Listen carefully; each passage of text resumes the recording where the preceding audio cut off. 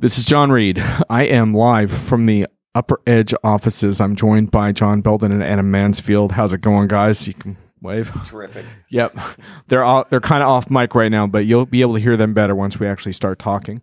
So why am I here? Why did I drag my hungover self after this tough Bruins loss last night, Game 7? Anyway, that's hockey talk. You guys probably don't want to hear a hockey breakdown on this podcast. Why am I here?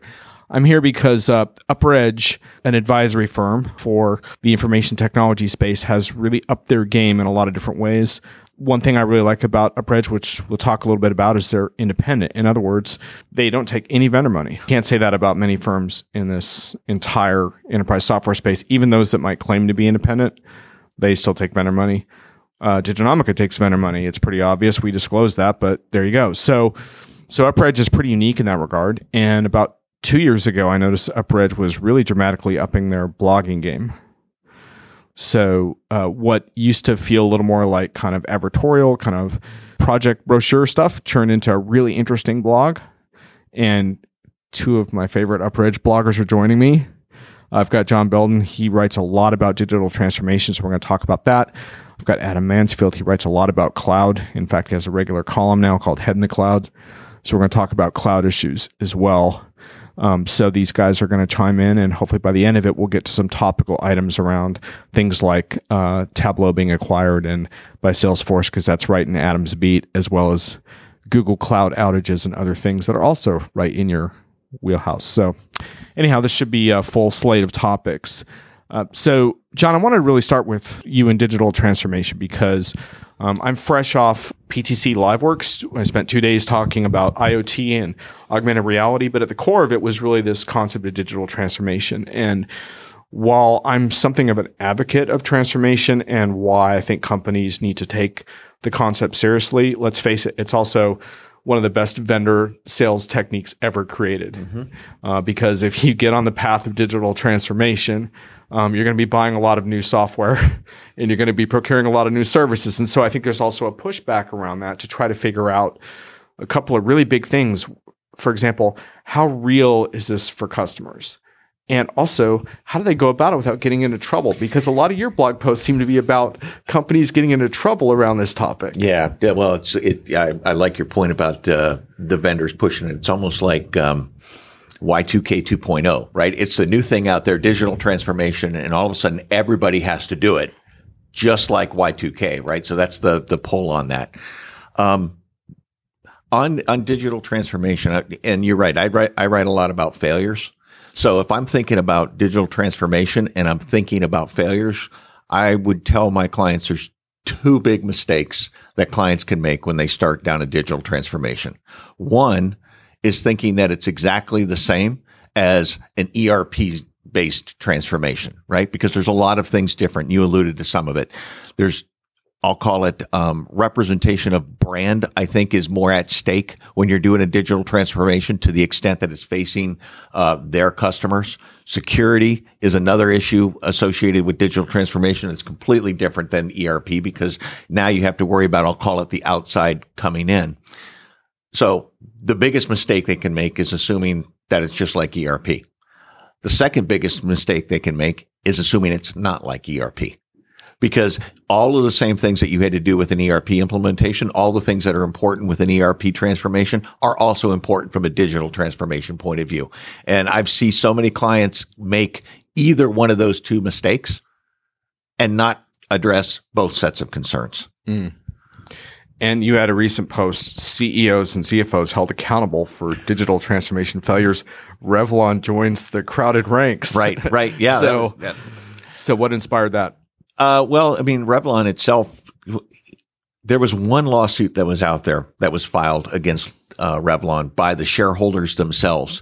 And what we've seen on that one is it's actually been 5 to 7 lawsuits that have now been filed against Revlon by their shareholders, primarily because Revlon wasn't straightforward and honest with regards to and actually for them, it was an ERP implementation. It was, again, they called it digital transformation, but it was an ERP implementation, and it goes directly to Revlon not having good controls over the actual implementation itself and not being able to, I'll say, track the effectiveness of the implementation. And the shareholders are now going back to Revlon and saying, you said everything was under control. You said this was fully audited. It clearly wasn't fully audited. We want our money back for the shareholder loss. And that's how they're holding them accountable. And actually, Revlon's kind of an interesting one because I think they're suing 3 CEOs and 3 CFOs because they've changed over the last 2 years. So they've got a whole wide spew of everybody they're suing. Yeah, time to update your LinkedIn profile. I'm currently being sued by Revlon. Yep. Yeah. So maybe both you guys have a thought on this one, but digital transformation, to what extent do you feel this is a real thing? In other words, do you think for customers this is a real imperative? Are they at risk of falling behind and not being competitive if they don't take this issue seriously? And again, I'm going to give you the consultant answer. It depends, right? It depends on the industry you're in. Yep. Primarily on the industry. If you were to say a manufacturing company, by and large, that's where I come from, manufacturing company, hardcore manufacturing, perhaps not as important as a consumer retail company where you have to stay current with the retail. You have to stay current with the consumers. So I would put it in that. The answer is depends. Yeah, and I think it's really interesting because there's a couple ways to look at it in terms of like end goal success. And I think what we're seeing is it's more about what is the driver behind that, right? And so how do you define success in the first place? And the thing you constantly hear about, especially the cloud vendors that I particularly spend a lot of my time on, Salesforce, ServiceNow, Microsoft, so forth and so on, it is, okay, digital transformation. Let's talk about it from a customer success perspective, right?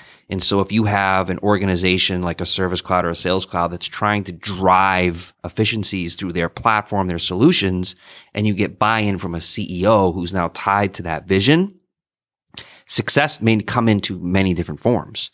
It may be because of the fact that we're turning around response times at a much faster rate. It could come in the fact that if our sales organization is able to meet a need while in the field, I can close a deal sooner. There's a revenue side to it. I think the problem is that a lot of these organizations, these enterprises are getting hung up in digital transformation as an end state. I would ask them to look at it more of a state that's going to be ongoing and then let the vendors tell you their place at that particular point in time. And then a very specific example is one that we're seeing a lot of, which is a transformation of the approach, is this. Digital transformation regarding giving your employees the functionality that they need to be productive, not from a business necessarily perspective, but to employee satisfaction. And so where I'm really going with this is there's a lot of enterprises that we work with, retailers, large shop floor manufacturers that understand, and this is being driven by HR, that we haven't given our employees access to tools that they're telling us they want.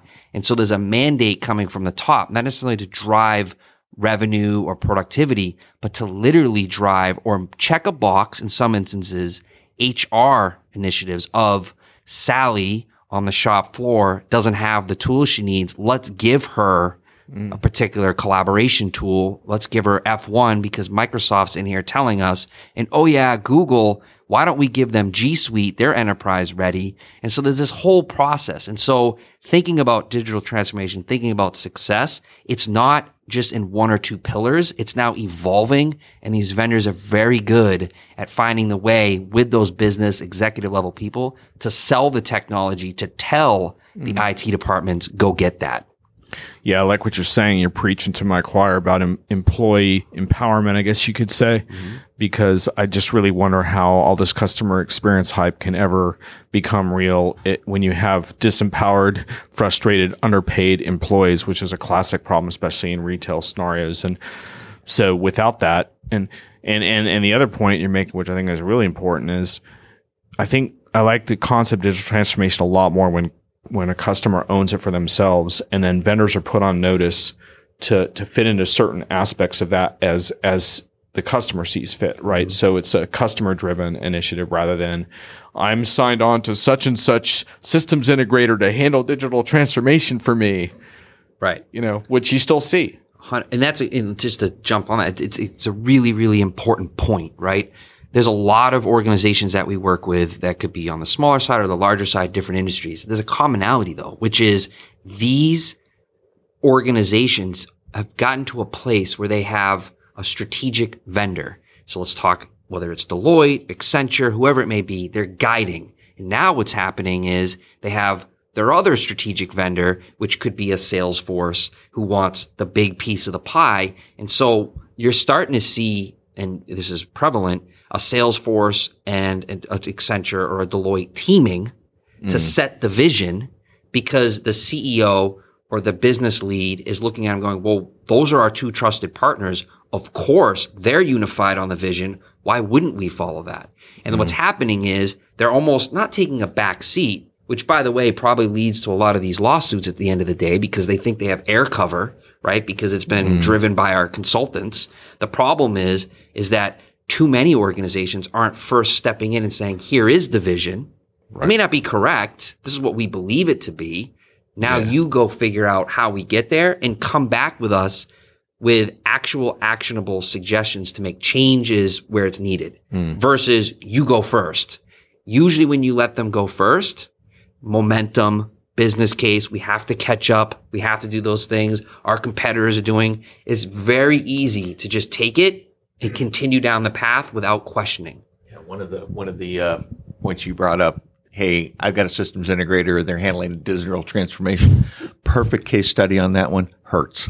If you looked at what Hertz did, and now they've got their lawsuit out there with Accenture right now, but they literally turned over 80% of their transformation to Accenture and said, we want you to do this. And in the words of Agile, they made Accenture the product owner for what they were trying to go to market rather than Hertz being the product owner. And Hertz was under tremendous amount of pressure. Uber was just killing those guys on renting cars, right? And now you're getting into another app out there that says, oh, by the way, you can loan your car out to I'll call it like a lease. So Hertz is in real trouble right now. And they just kind of turned everything over to Accenture and put it in the tank.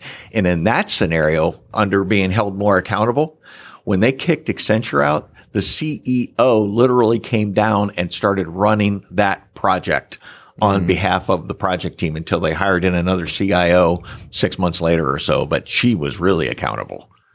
Right. So there's a customer accountability issue around owning digital transformation. And then I would argue, which we'll get into a little bit later, the importance of not over relying on a handful of primes. You know, you mentioned some names. We're not necessarily picking on those folks because it's really, you know, I mean, this goes on for eras, right? We could, 10 years ago, it could have been IBM and such, same concept, same problem. Yeah, I would tell you through our research, John, project failures themselves are vendor agnostic from a software standpoint, SI agnostic, manufacturing agnostic, doesn't really matter, right? Yeah. I mean, I can find you a lawsuit out there for every single SI, every single one. So yeah. All right. So let's just, for the sake of argument, let's assume that we're a customer where digital transformation is important in our particular industry or situation. Yep. There's still a lot of perils around this. Why you've written a lot about this. Why is this so hard? Even assuming that we did all the basic things that we all understand around, like get top executive buy-in and all that good stuff, it's still hard. Yeah. So why? If you start with, and I'm going to just give you kind of the lay of the land from my perspective of what causes project failures more than anything else, right? And it's true on digital transformation or any big IT project. If you start with kind of these three pillars of, I got schedule, let's call it cost and schedule. I got operational continuity, making sure that when I put this system in, I don't kill the business, and I've got the ability to capture benefits. Every project starts off with its measures that it's bringing to the C-level executive, and they talk about budget and schedule because it's the only two things that they can measure. Right. And then they get caught in the trap of those are the important elements of the project. And as they get closer and closer and closer to the actual implementation, and budget and schedule have been out there as the metric, their behaviors are driven by budget and schedule beyond benefit acquisition and operational continuity. And they start to take risks with the project in order to hit budget and schedule. And that ultimately is what causes the failure. And that's been true since the beginning of time. Yep. And then I'll just to jump in on this. The other part to this that becomes really important in working with organizations all the time, and we have this conversation, right? We get in there sometimes, specifically with cloud renewal deals. Again, it doesn't matter the vendor. It could be Microsoft, it could be Salesforce, ServiceNow, Workday. It doesn't matter. We get in very early stage, and they'll say, "Hey, listen, I got this renewal coming up. We're doing this digital transformation. We've already made investments in Salesforce. We've done all these great things." I'm like, "Oh, great!" So we start peeling it back. And then we meet and we really start looking at it. And we start asking them, okay, you're using Sales Cloud Unlimited Edition. What does that mean? Well, we're using it, but here are the features we're actually using. And you go down the list and it's like 25% of the features. And those may be valuable features, but then you start thinking about, okay, you're using Office 365, but you're not actually using Teams yet. You actually haven't even set up a site yet for Teams in your organization. And so you have this digital transformation. You've signed your contract. You've added subscriptions of particular functionality. But what happens is, are the users actually using the subscriptions? And I'm not, again, talking about the simple one of, we didn't roll it out and Bob and these individuals haven't used it. I'm talking about on paper, we're transforming because we see active use. But then when you actually look at the functionality being used, they're not using it. And then they still want an end result of more productive collaboration, whatever those things are, but they're not driving the feature utilization. Right. And that's for various reasons. But that also is what's going on at the very granular level. Yeah. User adoption's everything, really. And to an extent always has been, but certainly in the cloud era, it's everything. Vendors aren't getting renewals without it, but you're also not having project success without it. So that's pretty key. Use is the key. And I mean, I could go on, this could be its own podcast, right? But like at the end of the day, these cloud vendors want you to subscribe. And yes, they like the revenue, obviously. And yes, there's downstream revenue and there's no ball to take home. You have to renew again, even if your community is only using 25% because you can't go away. But here's the thing. At the end of the day, use, the meter running is what they want. It's why Judson at Microsoft has created an organization of free consulting services to make sure that organizations are using Azure, right? It's the reason why Amy Hood at Microsoft gets up there at the tech conferences and talks about, the investor conferences, and she talks about it is the largest total available market. It's about the flywheel, right? It's about getting utilization and use.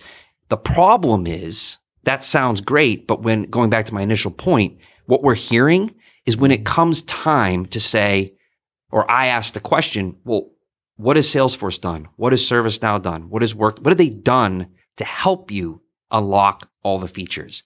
The inevitable thing I have is, well, the sales rep is still trying to coordinate that meeting. But yet 2 years have gone by and you're looking for an uplift on your renewal price and you haven't even gotten the use yet. Right. And John, you wrote in a recent blog post, on this was the one on Revlon and CEOs and CFOs held accountable. You had a really nice breakdown of the most common failures in programs around transformational projects, and you included everything from planning for adoption, validation of internal audit controls, which I view as not coming up for air often enough. Lack of adequate training in process and business management in particular, which of course is a classic bugaboo. Failure to align business incentives with new ways of operating makes sense. Solution integrity, validation checks. But the one I really wanted to mention on your list was, because you just talked about obsessing over like a budget thing because you can measure it. You also said the lack of identification of and implementation of business process performance metrics. So in other words, you're not measuring the right things. Yeah. One of the things that we see quite often, and I'm going to try to make up a very simple example here, right? Let's think of a company that's putting in an ERP system, and every company has an accounts receivable function. And you would expect that accounts receivable function to be doing, let's pick a number, $100,000 a day on accounts receivable. If you don't plan when you're getting ready to do the implementation to be able to monitor the performance of that business process and the system may be looking right, but your accounts receivable drops down to $50,000 a day, and you don't know, nobody picks that up and understands that it's dropped down to $50,000 a day, and you don't see that until the end of the month when you get ready to close your books. Now you've got this humongous problem that you didn't even know that you had, right? So one of the things we always talk about with our SIs and our clients is anytime that you're doing an implementation for the sake of operational continuity, you want to monitor the performance of that business process before and after you put in the system, not so much to make sure that it's improved, but to make sure that it's still running the way that you expected it to run as soon as you put that system in. Because most people look at the system and say, well, there's no errors. Well, And is this the kind of topics that you get into when you're on? I know you travel to customers a lot. Is this the kind of stuff that they ask you about? Yeah, most of the time when we go out there, well, they don't ask us about it, right? But it's the things that we bring up in order to be able to prevent them from having a problem. It's the kind of things that we bring up, and it's the kind of things that we challenge the systems integrators when we're helping them evaluate a proposal, because the systems integrators, by and large, know about all of this stuff. And I'm not going to fault the systems integrators here. They know about all of this stuff, but to the extent that the client doesn't understand it and the SIs are in competition with each other, right? They're strategically leaving things out of the process in order to be able to keep their bids relatively on par with each other. And what they'll end up doing then is leave these things out, kind of de-risking or let's call it lowering the proposal. Client signs on. Then they might end up with a change order in the future to say, hey, we have to do these things, or you end up with a delay. Most of the time you end up with a delay right near the end of the go live where the business figures out, oh, we should have done all these things. And then they end up taking a 3-month delay, and the SI ultimately benefits with that because the client chose to do the delay, not the SI. Adam, I wanted to talk to you about the cloud piece of this because I'm also an advocate in general for the value of so-called SaaS delivery. I'm sold on it from a few different angles, including things like user experience, ease of updates, access to new functionality. The list goes on. But there's a couple of pretty big major buts that have emerged, I think, in this sort of new cloud world. One of which is that, first of all, integration problems haven't gone away. And when you talk about these digital transformation initiatives, you're basically recreating data silos in the cloud if you don't solve the integration issue. And that's a huge problem. Second, lock-in hasn't really gone away. Pricing models are not that different. They're subscription, so they're OpEx, not CapEx, but there's very little pay per consumption in the business software arena. We're starting to see it in infrastructure with serverless and stuff, but there's still, like, in my mind, that's really unfinished. And in your work, I know that you get into this with your clients, but you have the same types of advisory issues around licensing and contracts. That business is still the same. 100%. And it's really funny how this works. So I literally just got off a call coming into this, and this exact topic with a CIO, it's a $5 billion company, local. He was in the weeds of what the final stages of negotiation. And his exact question was, so let me understand this. This is a subscription, correct? Yes. Okay.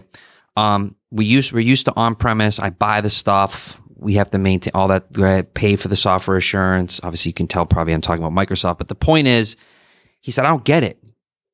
I'm confused. I have to pay up front for a volume. They're telling me I need to add volume up front, which I told them I don't need. They're making me effectively buy air to lock in a price, which, by the way, when we benchmarked it, it wasn't even competitive. But the point is, I want full volume up front. I have to pay all of it up front. I then pay on my second year an annual lump sum. I then pay again in the third year, and then I don't own anything, and I have to renew, and they're pushing back on me because I want some sort of assurance around what that pricing is going to look like when I have to renew. They're telling me something about maybe 15% cap. That doesn't sound right. This feels, and that was actually his word, he maybe had some expletives around this, exactly like what I'm used to. So I'm confused. Right. And I had to spend this whole time with him explaining him what they can and can't do. And there was definitely ways to make improvements. But that's fundamentally the issue. And we're hearing it, whether it's Salesforce, again, it doesn't matter. The issue has become they are effectively getting away with it. And here's what I mean by that. if you think about what we talked about before when we talk about digital transformation, these are not decisions being even made by the IT department. A lot of instances, they're not. These are not decisions made, certainly not by procurement or anyone like that. These vendors that we're talking about, the major cloud vendors, they are selling to the CEO. They're selling the vision of the end state. The product is going to make your users, you're going to get updates, all these wonderful things. But let's not think about the licensing. Let's not get into the contracting, right? Let's not get into that, because why would we? You're a CEO. You're a board member. You're interested in the vision, right? And so what's happened is they've gotten such buy-in, vendor lock-in, right? They have that. And what's happened is there's no momentum to force the change, because ultimately who's going to do it? And so what we typically do is we force change through knowing what they can and can't do. We put that in front of them. We know what they're going to say and counter it. So we go through that. But globally, the issue around cloud, and again, these are not just the major cloud vendors. It is very much the same. I commit to a volume. I commit to a type of product, whether it's the all-in bundle version or the lower thing. You keep it for the term of time. You pay annually in advance. The only real difference, though, is you don't own it, so there's no ball to take home, and you're beholden to them, because are you really going to switch? And one of the reasons they may not switch, that you mentioned before, which is a great one, I just spent 3 years, using a typical subscription term, working through integrations, working through any necessary customizations, working through getting my users to actually use the functionality. And so all of a sudden I'm going to walk away, which again feels very much like buying something, installing it, and living with it.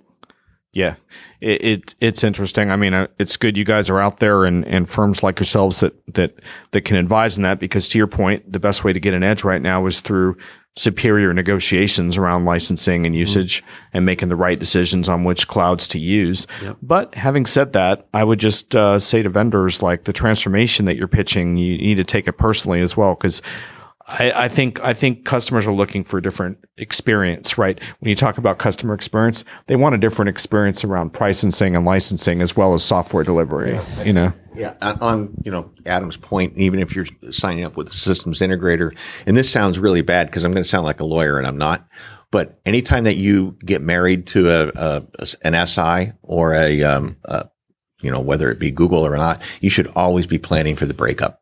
Always be thinking about what your exit strategy is and exhibiting to that vendor that you're doing the things necessary to exit if you have to exit. That's the way that you maintain leverage, right? Is you have to be down. You don't have to be saying, hey, I can leave you anytime. I can leave you anytime. But you have to be putting in place I'll say all the documentation standards and all of the holding them up to their quality standards and all those things, so that if you do have to leave, you can do it. And I think some of the evidence we've seen is there's probably, even on renewals, there's probably 5 to 7% that you can get on reductions just because you are actually capable of leaving if you have to. And just real quick to jump in on that point, right? It's really a lot of what's happening is it's also around who's actually delivering the message. So if we talk about everything we're talking about here, right? Big company has a transformation. They're going to put the word digital in front of it. They're going to get everyone excited, including their own shareholders. They're going to get the market excited because, wow, they care, and we're going to give the tools to our employee base and all that. They're going to play an Eminem song. 100%. They're going to get everyone fired up, and everyone's excited, and that's wonderful, and the balloons come down, and maybe they'll never pop, but eventually they will, right, or deflate. And the point is, when you enter these discussions, these negotiations, these renewal discussions, when you're having a CIO who's adamantly upset about, why does this still feel like the world I'm used to? Why does cloud still feel that way? The problem is that, again, the message of change, right? Literally the message, the who says it, not what said, is actually more important. And so I'll give you an example. We could literally put a deck, one slide, because it can't be more than one slide at a CEO level. We can get in front of them and say, hey, look, here's what your pricing is. Here's what they're charging you. Here's what the market bears. And I'm not talking you're 10% out, 20% out. I'm talking you're 35% out of market. You have no renewal protections. You have no swap rights. And I don't want to go too tactical here, but you summarize that for them. And then they say, well, they are still a very strategic vendor. I'm going to be at Dreamforce. They've invited me to be part of the keynote speak. Benioff is going to be with me. I have a great, and that's great. So now think about this. The CIO gets in the room and complains, and procurement maybe is part of that discussion as well, which we work with procurement. But here's the thing.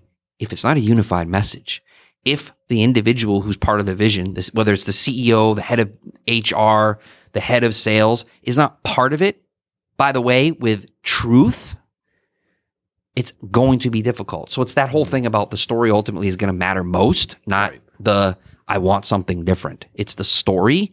The problem is that getting them to deliver the story is difficult because at the end of the day, to their KPIs, they have transformed, or to their KPIs, they have been successful, and they don't get into the weeds because the business case has already been built. We're paying X, revenue went up, whatever it is. Right.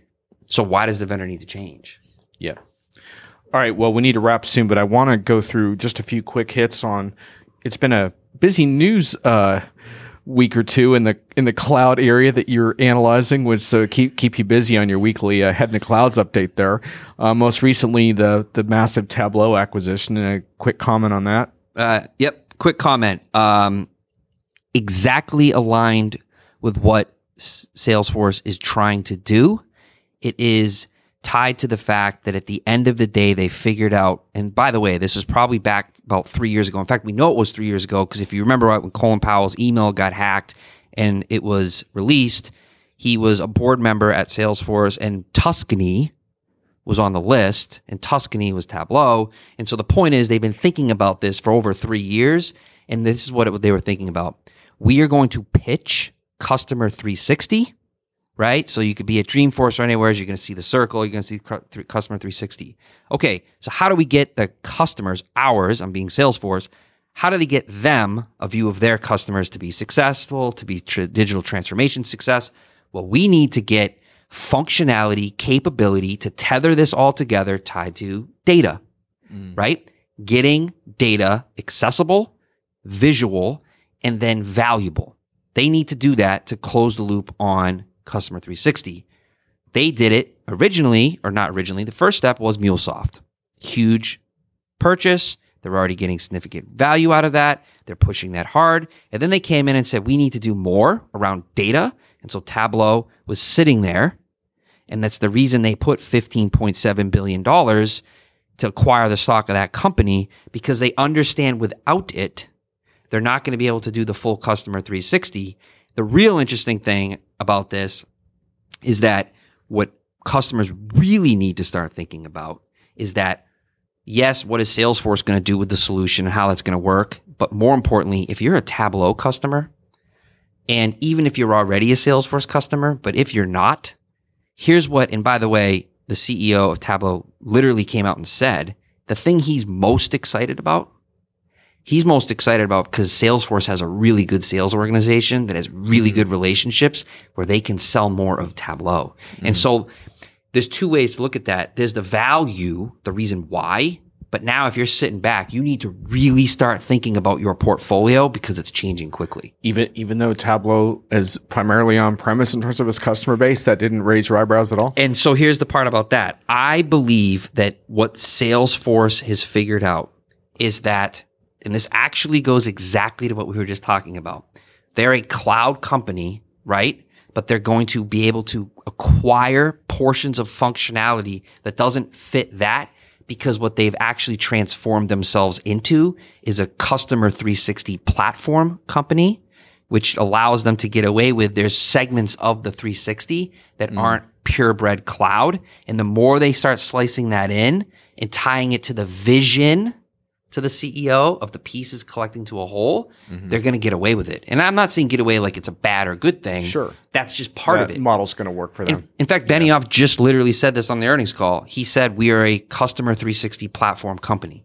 He's starting to set the message. Now, again, he's co-CEO, Block's in there obviously as well. But the point is, it's shaping. And I know these are words, but that matters, again, when you start thinking about their words that are being intendedly said to resonate to what they want to do, which is sell to not IT, distinction between on-premise and cloud, but to the person individual at the top who may not be as interested or concerned about that if it still links to the vision. Right. Okay. One more news thing. I would argue that the most interesting company you're covering and writing about is Google. And this whole theme of is Google enterprise ready is quite fascinating, obviously setting the stage with the hiring of Thomas Kurian and the subsequent hiring of Rob Enslin, both of whom have a lot of cloud experience, but also enterprise chops. Then you have more recent developments, including the acquisition of Looker, which I happen to think is a pretty excellent product. And then also the Google Cloud outages, which raises another angle on this whole thing. So it's been a few months since you wrote your piece on is Google enterprise ready. So how do you sort of incorporate the new stuff into that view?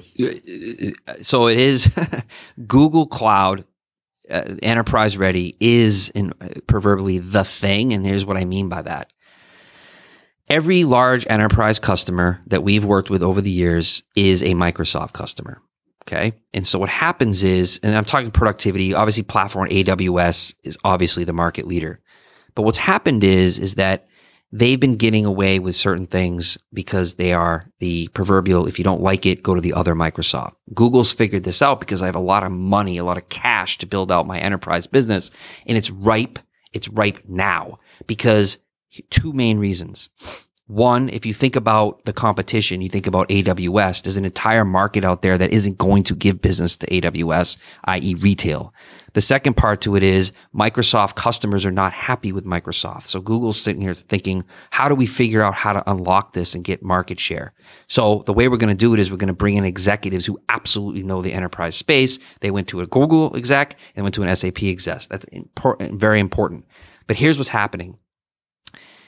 18 months ago, we started working with organizations that said, hey, you know what? I'm not comfortable saying I'm going to evaluate Google, whether it was platform or on the productivity suite. I'm not comfortable doing it because they're not ready. 18 months ago. 12 months ago, I'm starting to feel like, I'm going to let them in. Let's talk about it. Now there's data center issues. Are they fully, truly valuable? Are they actually focused on enterprise customers? Because I'm hearing not a lot about them. I'm hearing a lot about Whammo and other things. How focused are they? Now let's go 6 months ago. Now these same companies, same size, large $50 billion companies that we work with are saying, hey, Adam, they are coming in. We are going to evaluate them. And we're not only just evaluating them because, we're curious about what's going to be like in 18 months. We're going to evaluate them because I'm actually thinking about in the next 6 to 9 months, we're going to start using them. And so I asked the question, in what capacity? The first one is I'm thinking platform, right? AWS, they're great, but I'm thinking on the Google Cloud platform side, we're already in that path. Architectures are already working in it. Okay. In engineering, they're already evaluating it. But I'm now thinking about on the G Suite side because I have a whole community of people who I have nothing for. So why would I just give Microsoft more business? This F1 SKU, okay, great, but do they need it? These employees that are coming up, deskless, first-line workers, most of them, through my research and what HR is telling me, going back to that point, they actually use Google already. And so if my goal is to make them productive, then why wouldn't I give them the functionality that they're already used to under the blanket of we're your corporation that you work for, we're giving you the tools you know. And so now what's happening is now, right, today's point in time, we're in scenarios where these same companies are now actually negotiating going to them. But here's what happened. You mentioned the outage. The problem is like with all things, then the reality of the situation starts to set in. Everything's looking great. We're moving forward. And then alert, there's an outage. If you're now the person who's responsible for... Which Google describes as a slowdown, by the way. 100%. I love that. Right. The slowdown, right? So, which I wrote is actually worse than an outage because the slowdown, you're attempting to do crap and then you don't get anything done and you're like, what the hell? 100%. Yeah. The worst thing about it, like exactly, slowdown's great. When's it going to not be slow? And then the other part to it is slow or stop. In my world, enterprise, slow is stop. Right. Yeah. Like, okay, my users, it's accessible, kind of like, right. What does that even mean? So anyhow, you have this new issue, right? And so the issue's there, and now there's a pause because there's all this momentum and by the way, I'm saying pause and brief. I know this will be figured out, and I know that they'll continue to move down this path. But what I'll tell you is right now, that momentum, these big companies that we're working with, it's still an elevated level of interest and viability. Right. But there's a pause because it goes back to everything we've been talking about here. Sure. The person who wants to make that change has to now get in front of whoever it may be to build a business case, to get the approvals. And they're going to go, are you going to get assurances that I'm not going to live in that? And then what are they going to say? And right now, this is a one-time thing. We've corrected it. We've root cause analysis. And that's all well and good. But that slows down the momentum. Now, the acquisition, Looker, I believe that, we've already started seeing obviously ramped up acquisitions in this space. That's similar Tableau, right? It's all data. And, this is all going to happen. The thing that Google has, and I tell this to the guys around here and gals, the thing that Google has is they have a Death Star. They can point cash at anything that they want, that to the magnitude that they can. There's only a few other companies that can. They happen to be the two that they're Microsoft and Amazon, but the point is they have the money. Right. And so if you are, one of these companies, and by the way, ServiceNow, you need to be thinking about, if you're one of their customers, how quickly or when are you going to become a Google customer? Now, I'm just putting that out there, but the point is a value cap of $20 billion is nothing to them. Yeah. And so I'm not suggesting that an enterprise should be excited about acquisition coming to choose them as an enterprise partner. But what I'm telling you is I am excited about a company, if I'm an enterprise, that has the money to correct, build, or acquire stuff that I need. All right. Well, we'll look forward to your weekly updates on that in Head in the Clouds. John, I know you have to head out in just a sec, John, but just one more thing for you and we'll wrap this podcast. I want to get back to this notion of the role of independence because that's what got me down here on this crappy, rainy Boston day, is to talk to you guys about this. And it's something I've been advocating for years. When you look at project failures in our industry, there's almost always an overdependence on the prime vendor as one of the key ingredients. And I rarely do I see in a description of a massive project failure, they were talking closely with a number of qualified independent advisors the whole time who were giving them rapid gut checks on the problems, but they failed anyway. I never see that. But I see dependence on the prime, dependence on the prime, dependence on the prime. However, there is a little bit of a counterpoint, and it comes from a reader of mine, Bill Wood, who's a longtime independent consultant. And to be clear, there's a variety of types of independence on products. We can't go into all of that right now. But the point being, like the counterpoint that I think is somewhat valid, which he brings up, is that independent has to really be good. And sometimes it can be problematic to manage another voice at the table, politically speaking. And he goes on a long example, but I just wanted to read part of it around independence. He says, when pressed for how they could contribute to a true teamwork approach, the third-party leader of the independent grew visibly upset. I could go on, but you get the picture. This is someone who's providing product oversight. He says, it's easy to sit on a grassy knoll taking sniper shots to attack a project. Sorry for the violent analogy, but that's what he wrote. And potentially undermine it with petty things when there's no accountability for the third party. And he goes on. So I think he raises an important point. So how do you kind of reconcile the need for independence, but also the challenges for the customer and the accountability of managing all that? Yeah. Well, first of all, I would say I understand what his point is, right? Clearly, because an independent advisor or somebody being a part of the project, oftentimes in order for them to feel valuable, they have to bring up points, right? That's part of the job. Sure, to bring up nits. To bring up those points, right?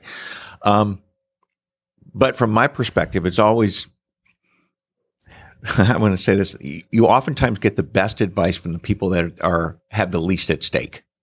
So from the standpoint of being able to look at a project holistically, right, and say, provide you a view from the balcony of what we think the risks are, I would always advocate, not treating that independent advisor as, oh, by the way, here are all the problems. How are you going to fix the problems that I identified? Right? I would always say, let the independent advisor identify what they perceive to be the risks are for the project or the issues are of the project and treat that advice in the context of the risk management log that the project is actually executing to. right? Bring in those risks, incorporate them into the risk management process. Don't treat them any differently than any other risks that the project has, but take their advice as being, these are things that I've identified, prioritize them in the list of everything else for the project and see where it comes out.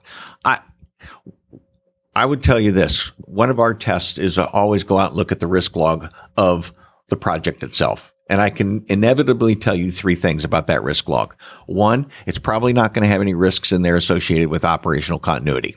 Mm-hmm. Two, it's not going to have any risks in there associated with benefit capture. And three, most of the risks that are included within that risk log are directly related to the systems integrator being successful on their contract, not the client being successful on their part of the contract. And I would tell any client, go pull your risk log out, take a look at it, and tell me if it doesn't meet those three criteria that I said.